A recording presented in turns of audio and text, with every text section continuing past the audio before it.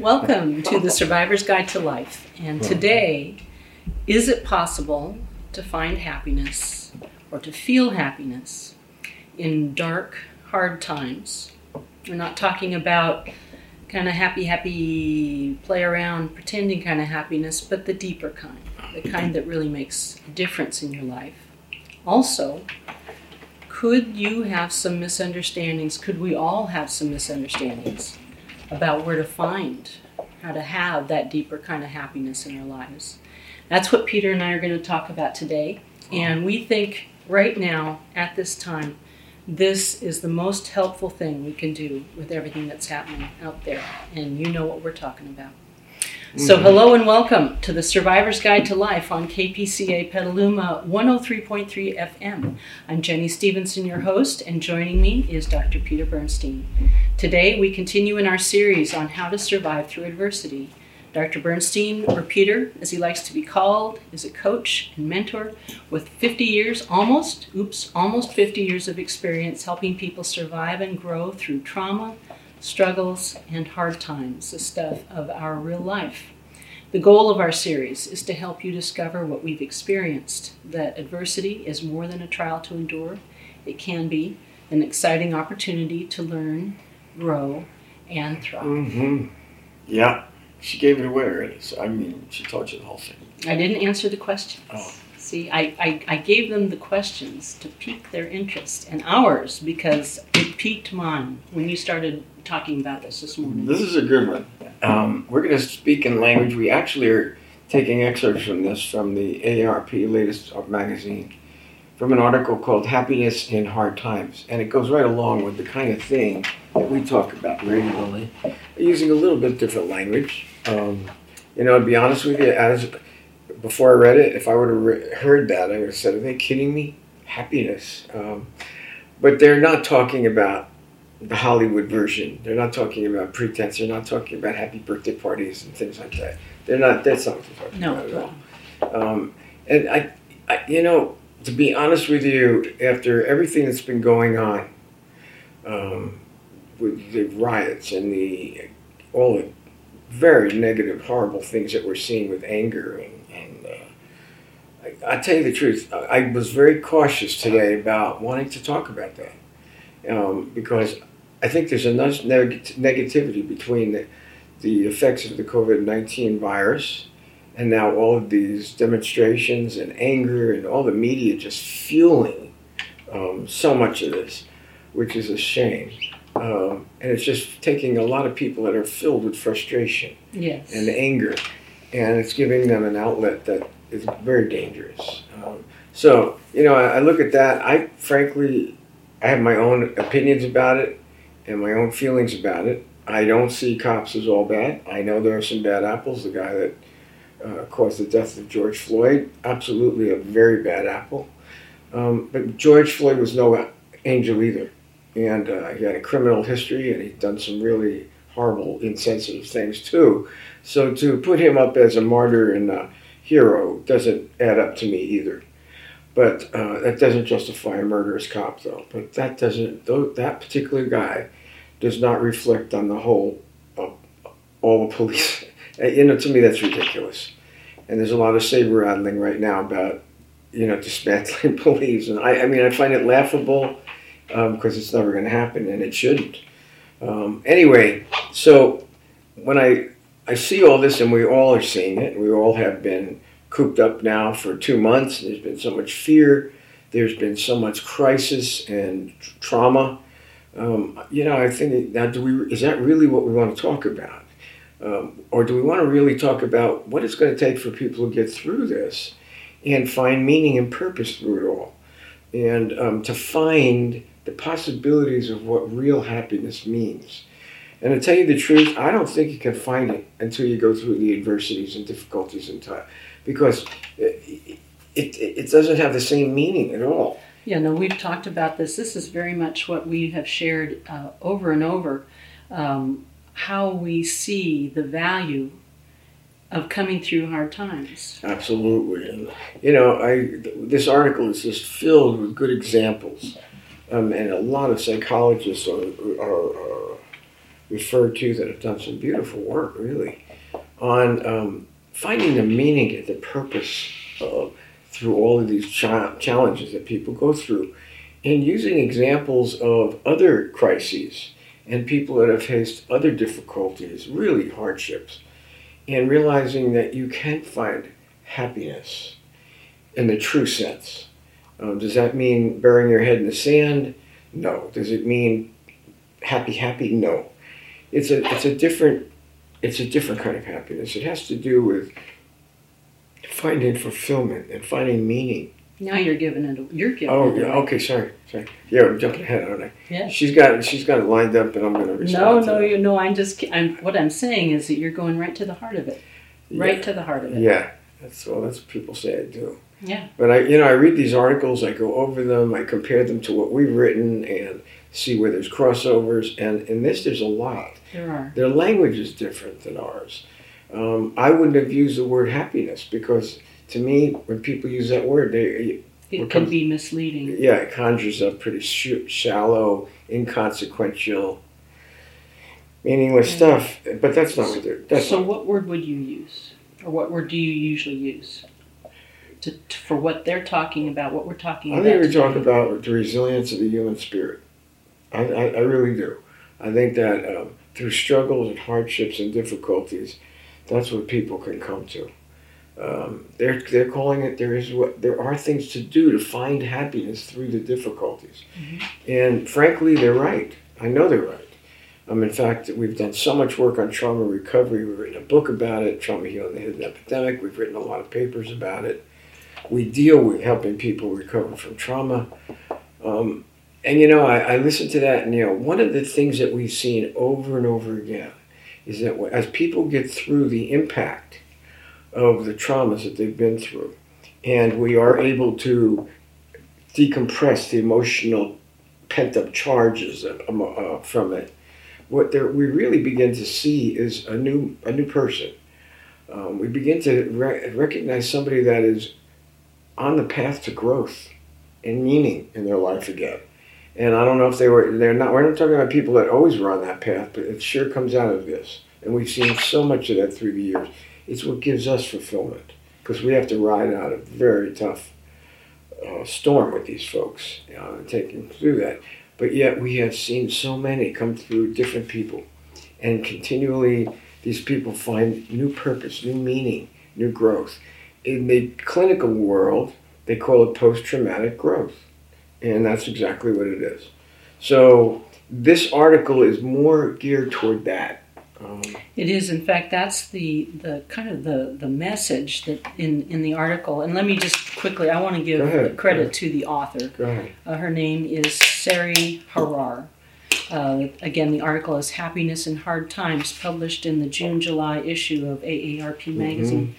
She had, in her article, she talks about 3 lessons. And the first one is very much along the lines of what you're talking about. It's called Happiness is Possible in Dark Hours.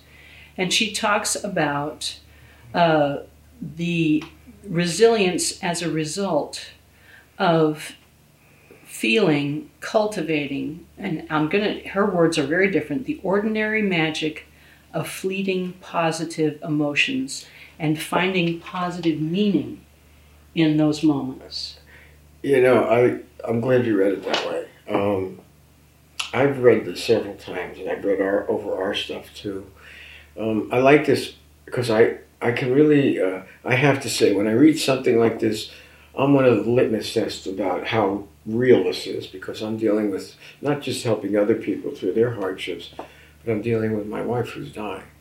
And I go through plenty. I love my wife dearly, more than dearly. She's just part of my soul and heart. And when I read something like this, it has got to pass my litmus test. It's got to be something that is relevant, real, and I know from personal experience that this is the truth.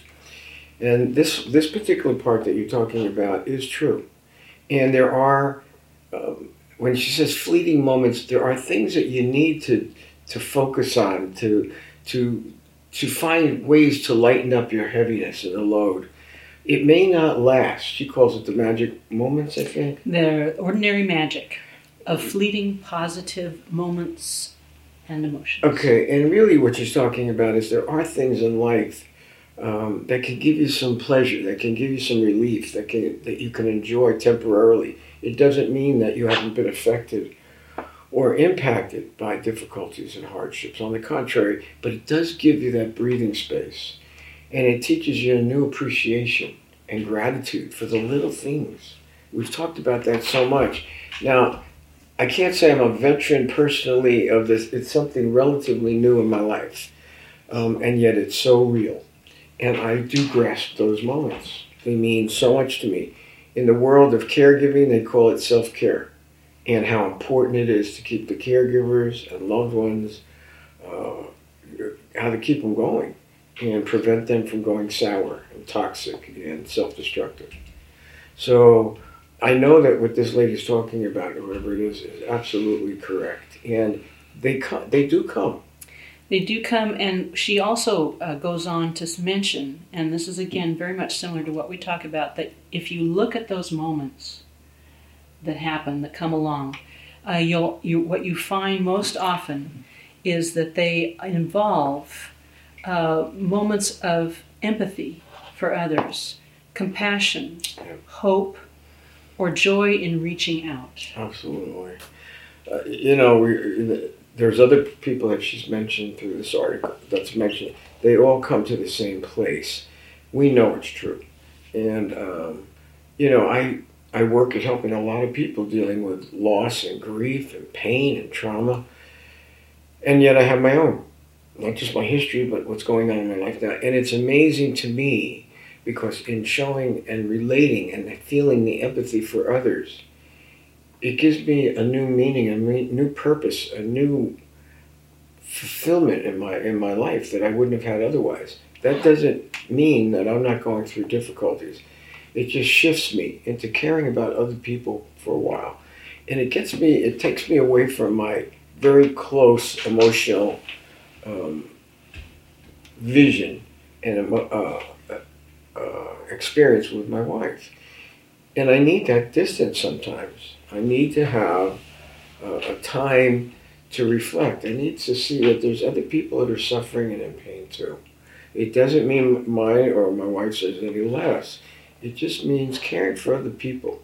It gives me a new sense of purpose and meaning in my life. And it helps me understand things that I didn't understand before. And it helps me to be able to go back caring for my wife and my mother in a way that has so much meaning to it. It's real. It's not pretend. I'm not running away from anything. I feel a deep sense of connectedness with them, and I almost feel this sense of a privilege and how precious this experience is to be with them and to share in these moments with them. Painful, agonizing, heart-wrenching at times, absolutely. But at the same time, I come out of it, I know I'm going to come out with my perspective. I know I'm going to be able to do things to feel better, and I know I have to. A lady at one of the what's it called, Reverend Caregivers Resource Center, a very good organization helping folks that family members particularly who are caregivers for their loved ones. And the lady who I think of very much, should I mention it, Connie Lorenz, an outstanding social worker and a remarkable woman there. And she said to me, we were talking, and she said, you have this ability to really be vulnerable and open, and then just when you need to come through it, and then to reach out and take care of and help others. And she says you have that ability to go back and forth. I've been doing that a long time in my work and in my life. It's a saving grace, believe me. I don't know if everybody can do it, but I have to do it. And in this article, they talk about that as being a sense of happiness. Yes, let's come back to that. Sure. Yeah, because what you just said, I want to come back to it so people hear it again. Mm-hmm. You've been listening to The Survivor's Guide to Life on KPCA Petaluma 103.3 FM. Mm-hmm. We'll be back after a short break.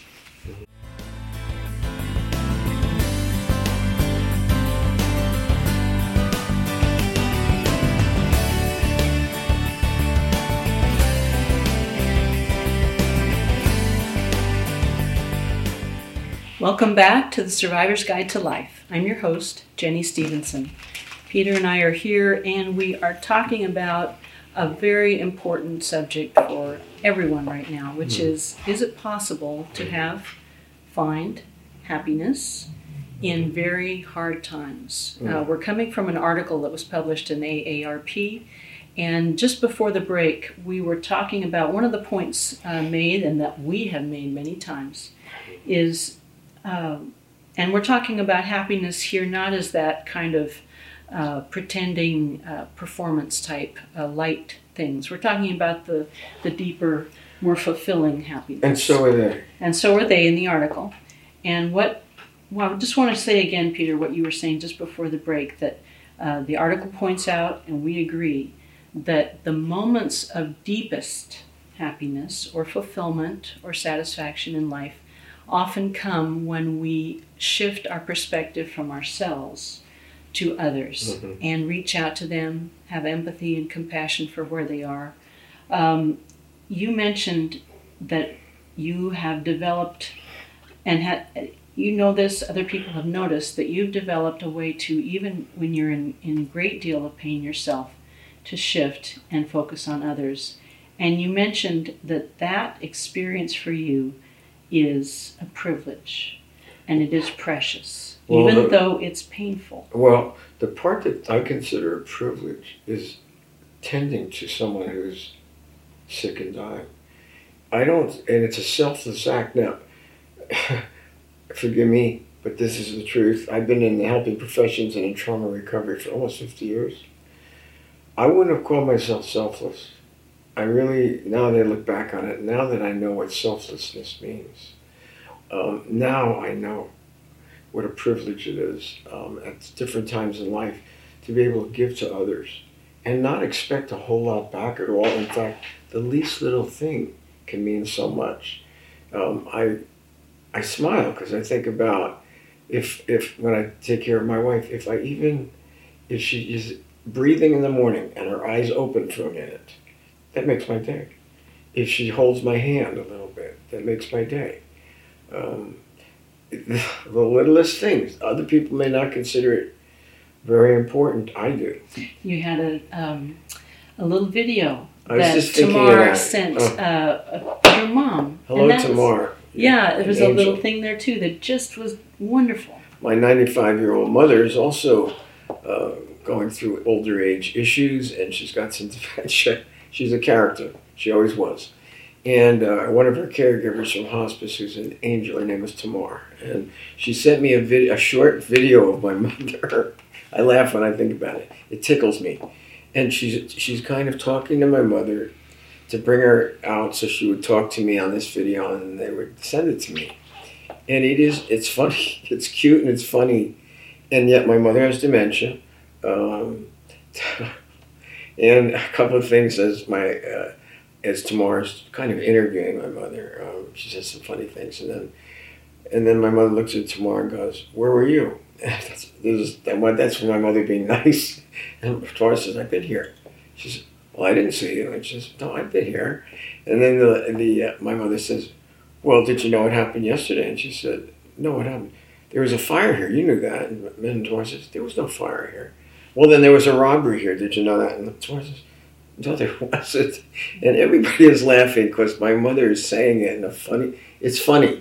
And she's funny. The whole thing is just cute and it's touching. Yeah, the touching part too. There was a touching part, which was touching. That she wanted you to know that she was looking out for you. Yes, and she says, "I'm looking out for you all the time." She's so sweet. Yeah. But she's got dementia and Alzheimer's. Yeah, there's sort of this swing that you go through. And it's funny. She's got a funny personality, but now she's so sweet.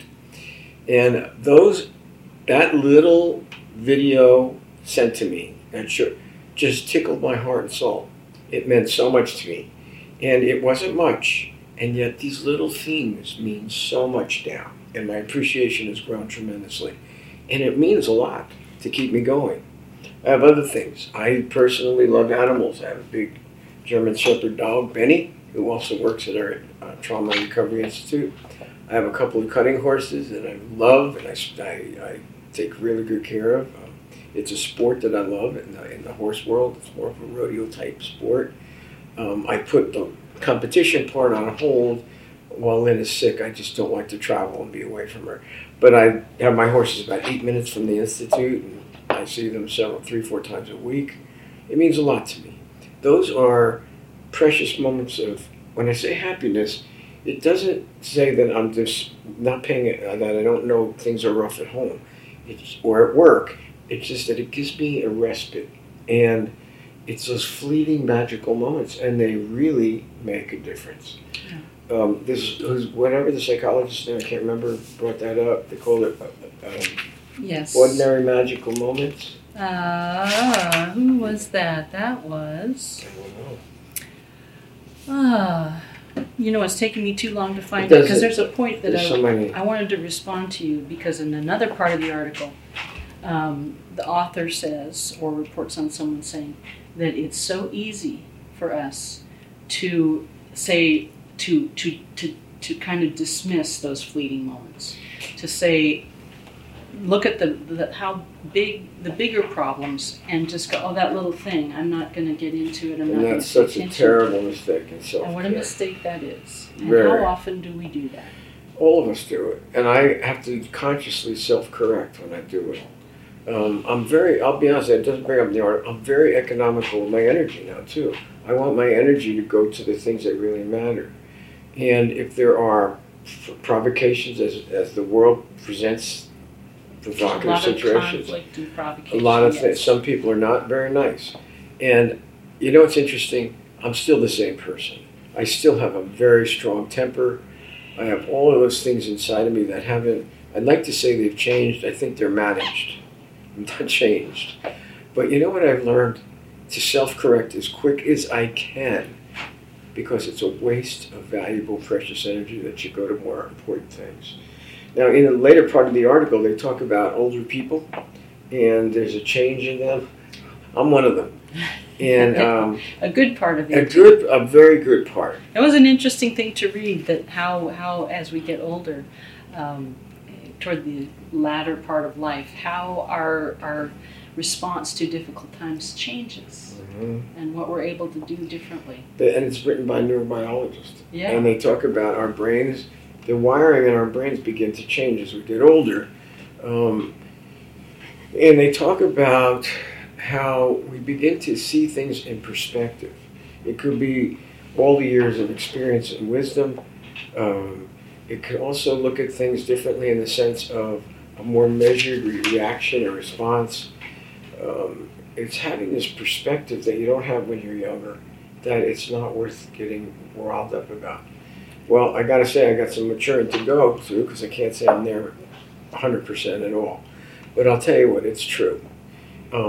It's almost like the changes that happen in the brain when a teenager becomes an adult. They say it's almost as dramatic as those types of changes. That kind of change. Well, this one is like going from midlife to older age, and there is that shift.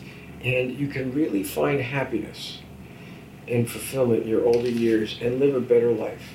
She says, the quote from the article is that it's some brain, like you said, some brain rewiring that takes place. This is for people like in their 50s and older. They start to gain new wisdom and stability, find it easier, more natural to focus on what's good and on what matters to them. And one of the specific things that she said that we really noticed was that part of it could be coming to terms with our limitations. I want to tell you, that's a big one. But, I also think, because in the article they came up with some things that you can do during these difficult times, that older folks do when they reflect on their losses or they reflect on their past. And there's ways to lift their spirits. And they talked about reminiscing about old experiences in the past that were sweet or touching or meaningful. They talk about looking through an old picture album and reflecting on some of the sweet moments from those pictures and the sweet people. They talk about finding ways to focus on things in a way that will lift your spirits, and they have meaning. they're not all so lightweight, and yet an older person is able to do that in a way that has a certain proportion to it. It has a certain balance that they reap the rewards of these things that other people may not think are very touching. And yet an older person has the wisdom and experience to know, oh no, these are really precious. These are what really matter. That's right. That's one of the things we can learn. I'm not one of the younger people, but these are one of the things that we could learn through dealing with hardship and difficulty, is that perspective that older folks have, and reflecting and realizing that we need time to refresh ourselves, renew ourselves, uplift ourselves. Does it have to be big dramatic things? Not necessarily at all. I think that right there is a mistake that I know I have felt, and certainly I think more when I was younger, that I wanted to go out there and do something big or achieve something big, and I wanted it to matter, and thought that when I had done that, I would feel fulfillment, happiness. Another way, it wasn't me so much, but for other people, that big thing might be money or status or whatever. And this article is saying those big things are not what really are going to do it. Yeah, and we've talked about it in our language many times before about what people think are going to bring them happiness and fulfillment. And it's usually external things, money, status. They talk about it too, that we make some really dumb mistakes in believing that, because that is not what's going to keep us going. It's not what's going to fulfill us at all. It's the things that are internal that give us fulfillment that are so different, and they're not material, and they're not status, and they're not necessarily worldly, they're personal. So I love it that this article is reiterating some of the things that we say, and they're saying it another way, and I like that. One of the things they bring up in this article, I know we have a couple of minutes before the break, is the importance of music. Now, if you look at how we run our institute, and we have music going all the time. And for me, I'm from New Jersey, so who do you think is my icon? Frank Sinatra. He comes from my neighborhood. Not my neighborhood, but close by. I know both when I was from Newark. And you know what? I love to listen to Frank Sinatra in different moods, in different albums. And I'll play it in our waiting room. I play it outside at the hot tub. I'll play it in the morning. He has a different way. But I like that. We play music when we work with people and bringing them through trauma. And when we want to get them to a place of settling down and kind of letting go of some of the really intense emotional states that we've gotten them through, but we want them to come down. And music is powerful. We use music, and it really is powerful. It is, yeah. So I think it's very important. It also gives you hope. And this article talks about how important music is, and they've been talking about the hospitals and the emergency rooms and the critical care units in New York City particularly, and how those frontline workers, and we've talked about them, are under such incredible, it's like a war zone. Mm-hmm. And they talk about the music, and they play one song over and over during that time, particularly when someone is improving and leaving the hospital. It's Here Comes the Sun. What is it? Here Comes the Sun. Here Comes the Sun. George Harrison's song. Yeah. And it's interesting when you hear about the state he was in when he wrote that. It wasn't happy, but that's what came through. Yes, and that came out of one of his very hard times. In fact, he wrote that as the end of the Beatles' career. That was the last song. When they were editing it, that was the last song they were together on. In fact, John Lennon had been in a car accident. He wasn't even part of it. He was in the recording. Yeah. So it's an interesting thing. And that music, the lady was talking about, one of the nurses says, it lifts her spirit when she hears it because she knows somebody's leaving. That's the signal. That somebody's recovering. They're recovering, they're getting off the ventilators, they're leaving the hospital. I tell you, music has a great effect on people, wonderful. I also like classical music. So I enjoy listening to that at times too. But this article makes a big deal out of music. All right. Okay, so we're going to I'm going to pull the plug. You've been listening to The Survivor's Guide to Life on KPCA Petaluma 103.3 FM. We'll be back after a short break.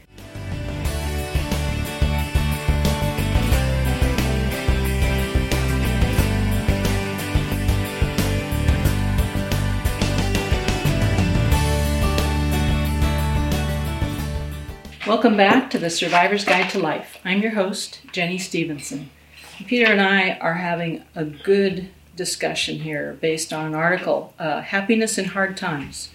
In the recent AARP magazine, we're talking about how to have some of the more deeper fulfillment, satisfaction, moments of joy, the things that really matter. We don't always call that happiness, but that is what the article author intends for people to understand. And how do we bring that into our life and create that in very difficult times? And to tell you everything we talked about, I'd have to take about the same amount of time. So I just want to say that I'd like to move to one other thing that she mentions in the article. A couple of other things to keep in mind. And the first one is that these experiences of deeper happiness also depend on our relationships, on connecting with others. We're on the same wavelength. She makes the point, I'll just start off by saying that she does make the point that it's not the number of people in your life. It isn't even the number of committed relationships in your life. It is the quality of the relationships. Absolutely. I'm glad you brought it up because I was going to bring it up. I thought that was a great point. We emphasize that. And you know what's very interesting to me? Folks that are not comfortable with relating to people really lose out. We watch it. And folks that have suffered from a lot of trauma who really have trouble with relationships miss out on so much ability to heal. But the quality of a relationship, to find a trust and a love for your fellow man, and to enjoy the exchanges, not as one, that's one of the reasons why I don't walk around the streets calling myself Dr. Bernstein, because it acts as a barrier between me and people that know me, and I don't want them to think that way.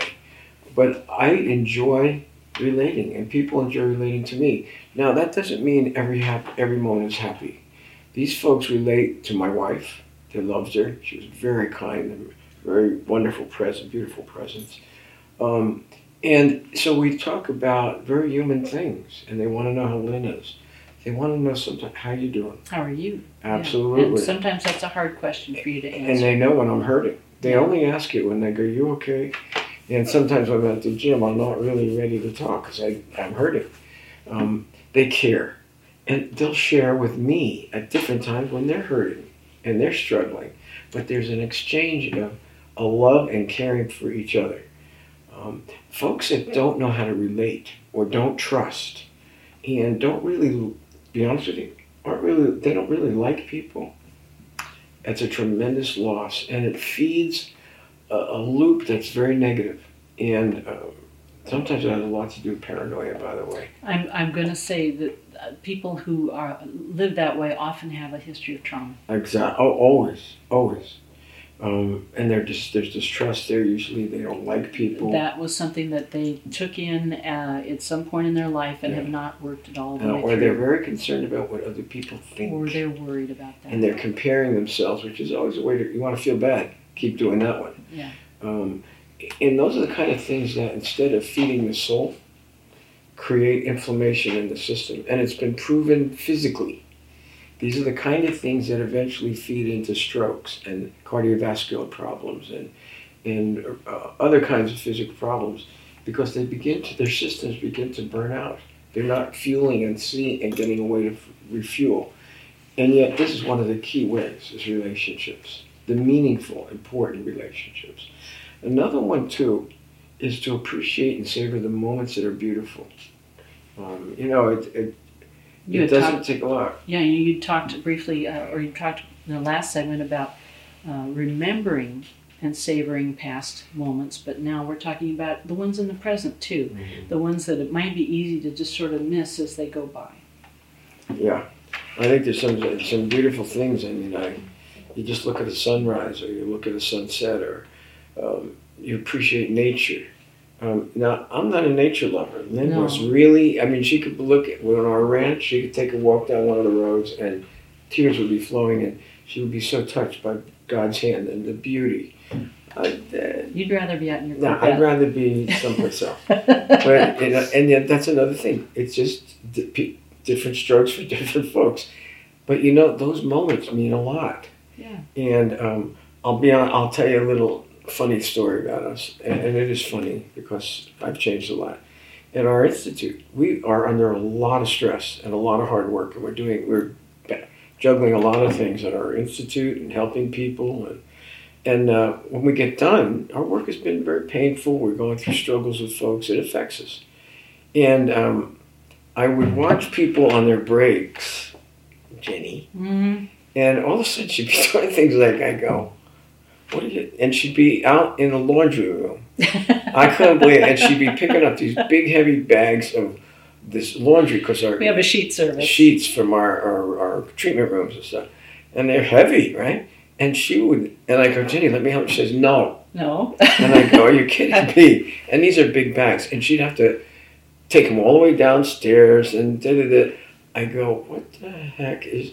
She loved doing it because it took her mind away from things. And it's these simple pleasures that people enjoy. I used to look at our staff and I'd see them on their breaks sitting in front of computers. Like they didn't do that during their work time too, you know.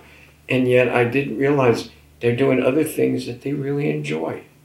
I've seen other people, I'm one of them who likes to clean. Yeah, give this man Windex. Yes, and I love Windex. He's yes. happy. I'm one of those, what was that? My big fat Greek wedding. Yeah, you don't cure with it, I'm like but that. You clean. I clean, yeah. I feel like, but you know what? It gives me a break. Something menial and physical. I love physical work. And it gives me a break. My mind is at rest. And I love doing it. Now, I work really hard and I'm very physical. And I can come in feeling, whoa, I've done a lot, but I enjoy it. And I've been like that all my life. Now, other people look at it and go, boy, he works hard. I mean, what does he do with these horses? And he gets injured. And Not that they're injuring me, but the sport can be very painful at times. And yet, I love it. I enjoy it. I enjoy cleaning the stalls or bedding the stalls. I enjoy a lot of things that are hard work. And there's workers there where we keep our horses now. And you know what? I like doing it anyway. Because it gives me a break. To come back, I feel, in some ways, very refreshed. We have other people that like to deal with flowers a lot. Like flowers, watering, arranging, gardening, cooking. Right. Yeah. Cooking, ooh. Yeah, we have great big on food. Our institute, we have chef-level excellent food because some of our staff love to cook on their breaks. And we have some incredibly good cooks, and she happens to be one.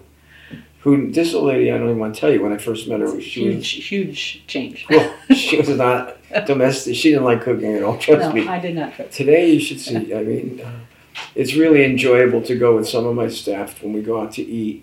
They study the cook, the chefs. I mean, they really analyze the food so they can go home and make it themselves. And it's funny to watch. I just eat it and enjoy it. They analyze it, and they want to know about every measure of herb or whatever. And you know what? It's fun because they can come up with some great meals. When I left the institute, there was a new lady. She used to have a florist. Her family, yes. And she was fixing, she loves doing the flowers. She loves the flowers. And she's a caregiver. Yes. And she works hard. And she's been taking care of her very sick husband for 14 years. Long time. And her family. And yet this woman just adores, in between caregiving, to do flowers, and she does a gorgeous job. Mm-hmm. So, I mean, people enjoy different things. These are those magical moments of happiness. They are. And yet, all those people around us work very hard in very painful, challenging, difficult circumstances. So, it'll tell you that even during these very tough times, there are fleeting, magical moments that we need. Yes. I think that this heal us in a certain way. Very healing and very sustaining. Yes. So, I think this article that they've written lately is very timely. There's a related part from what we were just talking about, and you mentioned it too. Is that the other thing they stress is the importance of moving and breathing, physical release, and we talk about that all the time. For you, that's particular. I think for all of us, that's true. For you, that's very particularly true. Well, I'll tell you. I'll share a moment with you. Personally, and it just happened. I was hit yesterday by how far my wife is deteriorating. It's breaking my heart. And when I get the perspective on what's happening, and I love her and I'm watching it, it's breaking my heart. And today I came home, and be honest with you, when I came back, I couldn't shake it. And I went there, I just broke down. But it wasn't just I always felt like just an open wound. And I think I can't stay here. I can let it out and whatever. And yet I just felt raw. And I'm thinking, what am I going to do here? And and you know what I did? I wound up doing exercise, which I do anyway. But I said, you know what? And in the middle of I'm crying in the middle of the exercise. I cannot remember ever doing that before. To be honest with you, ever. This was a first. And yet I'm thinking, I'm going to do this. And if I got to cry, I got to cry. Nobody's around. I'm not going to. But I'm going to do this. And it was funny as I began to. And my exercise is vigorous. It's not like lightweight. You take it seriously. Yeah. I've been exercising for a long time with weightlifting and whatever. But I began to feel myself begin to shift. You were decompressing. Decompress and shifting. And all of a sudden I didn't feel raw anymore, like an open wound. And I felt more like myself. And I was ready to meet the world again. Now that doesn't mean my situation with Lynn has changed, or my mom. But yet, I was ready to go back to work. I was ready to do this podcast. I was ready to clean up, get dressed, have a bite to eat, and move on. And I got to tell you, I was relieved. I got to say, this was a first for me.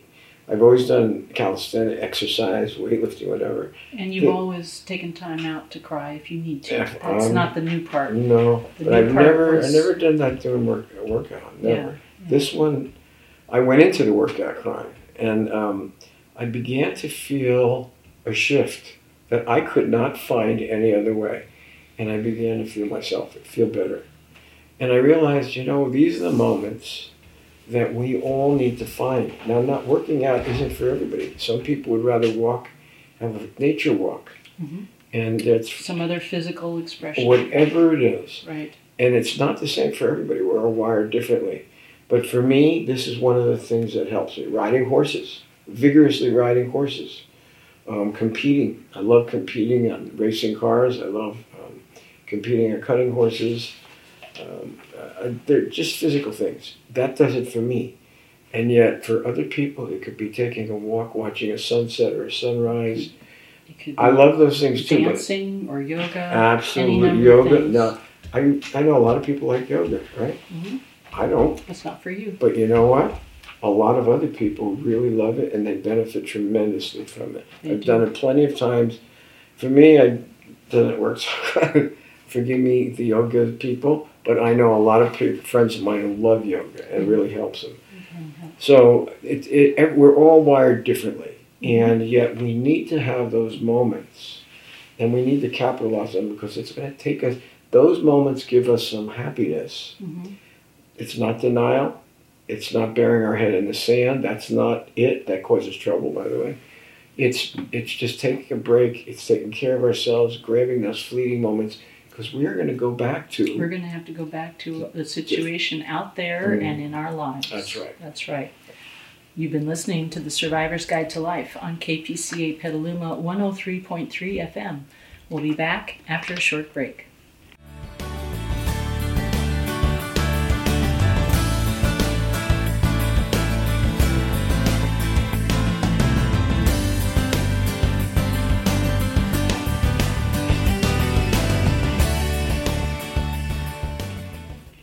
Welcome back to The Survivor's Guide to Life. I'm your host, Jenny Stevenson. Peter and I are talking about finding significant, deeper happiness, not just happy, but real satisfaction in life and through difficult times. And we've been covering a lot of good information that just really fits in with how we've seen things from this article, Happiness in Hard Times in AARP Magazine by Sari Harar. We have one more segment, and I know you want to cover some music, and we're going to do that, but I wanted to point out one thing that I thought really did connect into how we see things from the article, that she stresses in the article that when we can work toward finding meaning even in hard times, and we can develop resilience that way. That the way that happens is, first, we do need to acknowledge that things are hard. Right. Acknowledge how we feel about it. Absolutely. Then, even with those painful times and feelings, to think about what's important to us, what matters the most, and then, a real key, act on it. Right. And I don't want to leave this without, because I think that is a real key here. She says that if you don't do that, you're going to just kind of spiral into feeling like a victim.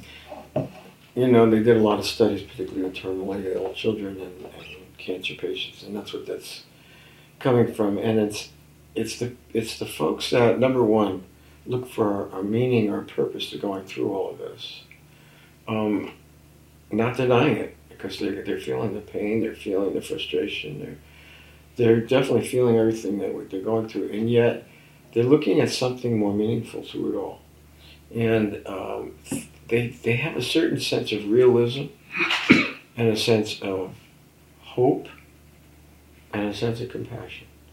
And I have seen this with children that have terminal cancer. St. Jude's does over the years done some beautiful work with them. And what really astounds me is these young children have such a profound wisdom of understanding life and death. And they seem to, you can't even find it in a lot of adults. But because these children are facing their own... They're feeling where they are.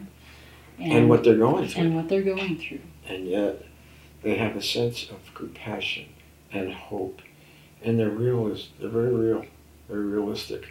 So, and you can tell that even these children, when I say even, I shouldn't say it that way, are searching for the meaning and the purpose of these difficulties. I see it. It just astounds me.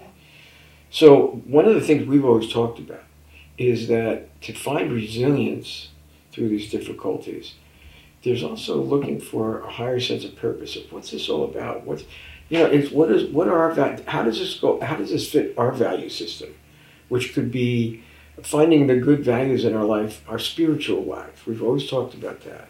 We've talked about our compassion and love for our fellow man, our caring ways. There's a lot of different things that we go along with our values that we can kind of take out of all of this. And then, as you said, step back from where we are and begin to look at people that are having a lot harder than we do. And then begin to act on doing certain things that go along with these values that are really higher values and better values of character and integrity and decency and goodness. It's a very fulfilling thing. I ran up against a man. I had to go to Whole Foods today, and he was just sitting on the ground with it. I wasn't sure if he was homeless. And I said, what are you doing? And he says, I live outside. And I go, you mean here? He says, yeah, it's beautiful weather. And I go, okay. I said, and he liked me. He says, I like your car. I said, oh, thank you. And he says, you look good. He didn't look bad. Mm-hmm. And then I realized, I said, do you have a place to stay? He says, no, this is where I'm going to stay. I said, okay. And it was an interesting thing because, of course, I gave him some help financially. Mm-hmm. And I mean, I don't take just nickel and dime it. If I see somebody like that, I'm going to give them some money. Yeah. But I felt so good. And he did too. Mm-hmm. And he felt a connection and a compassion and a camaraderie. And I know when I was leaving and going away, he would say goodbye. And he just said some sweet things. And he wasn't a broken down, old, beat up man, but he was certainly homeless. Mm-hmm. I find that those kind of things, in the midst of, and this is what I was feeling, by the way, like an open wound, I was hurting, lift my spirits and begin to add some, like a balm or a salve of healing onto my wounds. That's what gives me pleasure, one of the things. I think that what we're talking about today is very important, that we're facing difficult times. We live we work and live ourselves in we've talked about it, an extraordinary reality. We're people helpers. We're into trauma recovery. We're into caregiving. We do some difficult work with veterans and their families and all caregivers in difficulties. But you know what? Now everybody's facing extraordinary realities with their mental health, with their physicality, their finances. It's all hitting at once. So we're not the only ones. But not everybody has practice in finding and seeking the purpose and meaning of all of this and looking for a higher good and having a compassion and caring for a fellow man who may be having it even harder than we do. Right. I would recommend that people, in the midst of what's happening these days, take a more compassionate look and a less destructive act. I think you would. I think people are surprised when they reach out, when they're able to, when they shift away from the legitimately difficult things that they're going through and thinking, I don't have anything left for anyone else. I think people are surprised. I know I have been, that you can. That if you shift, you will have something to give. You aren't stuck with only the very difficult situation you're in. It is possible to put that aside and reach out and help someone else. And it's so important because it takes us out of ourselves and our own struggles. Yeah. And so many studies have been done on this and shown that people actually find a growth and a development. It's a strengthening. It does. You feel better about yourself and you go, hey, I did something worth doing. Yeah. I'm not, my situation, I am not hopeless and helpless. And I got to recommend, I really hope, and I feel this article and our talk today is so timely because people are what they're doing, they're so destructive now. And what they consider compassion has turned out to be so incredibly destructive. And I don't believe that that's the purpose and meaning of all these struggles. I think it does miss a major point, yes. Yeah, they're missing a major point, and a lot of people are being hurt on all sides. Yeah. And that's the problem. It's instead of caring for your fellow man, it's taking sides against each other. Yeah. I think that's heartbreaking. And we've seen it, we know it could happen, and I certainly don't agree with it, and I don't like it. Do I think it can happen to anybody? Of course. But we can all go there. But what we're talking about today is a way to not do that. Not do that. And to really go for higher good. For what the real satisfaction, the real resilience, the real fulfillment in life. That's right. Yeah. But anyway. Speaking of which, I want to leave time. You have some music. I have some songs. Yeah. No, I'm not going to sing them. We were talking about the power of rejuvenation from positive moments in music. Okay, these are classic songs. Now, see, I looked at this list, and the ones I picked out were different things. Oh, really? Yes. Oh, wow. So you go ahead, and we'll compare lists. Okay, I'm going to go through some of my favorites. Okay. One of them is by Louis Armstrong, and it's "What a Wonderful World." I agree with that one. Song. I agree with that. And he sang with such heart and soul. Absolutely. And another one is which I really like, is called "Happy" by Pharrell. Okay. It is such a good song. It makes me happy just to hear it. "Bridge Over Troubled Waters" Simon & Garfunkel. The Beatles, "Here Comes the Sun." Mm-hmm. That's a really good one. An old one that it wasn't my favorite style, but it was called "What the World Needs Now Is Love." And that was Dionne Warwick. Yes. And Hank Williams, "I Saw the Light." I love that. That's a good one. Yeah. And of course, anything Frank Sinatra sings, as far as I'm concerned, he takes over this whole list. But that's my prejudice, or my bias. Okay. Yeah. Anyway, I want to hear what you're... So I'm a different generation. All right. And so I've got "Don't Stop," Fleetwood Mac. Really? Oh, absolutely. And then "Don't Stop Believin'," Journey. That's a great one.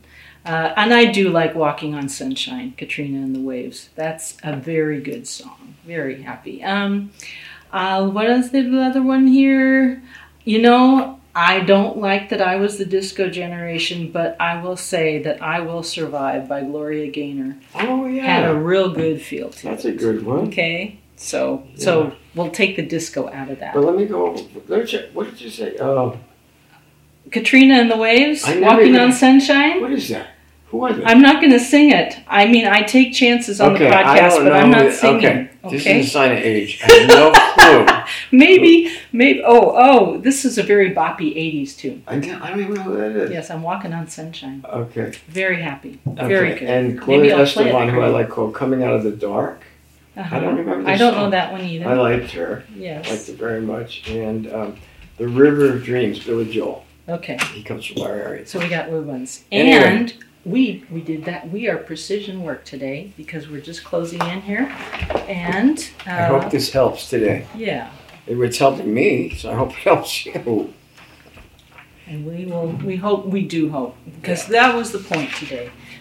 Things are very conflictual, very difficult, and we wanted to bring a positive, helpful message, and I think we did that. Realistic. Realistically so. The Survivor's Guide to Life is made possible through a grant from Sonoma Coast Trauma Treatment, a 501c3 public charity that relies entirely on donations from people like you. Mm. If our podcast has benefited you, please visit www.sctraumatreatment.org and click on donations. We also have a GoFundMe campaign for SC Trauma Treatment, and it is available to help. The Survivor's Guide to Life, our website, thesurvivorsguidetolife.com. We're on Facebook and Instagram. Please follow us and like us. We, as Steve always says, we're on YouTube, and our podcast is on our website. There are other resources on our website as well. Next thing I always say is if you want to get in touch with us, which we would love, feedback. We'd love to hear from you. We are at 707-781-3335, or I'm at Jenny at BernsteinInstitute.com. Thank you for listening.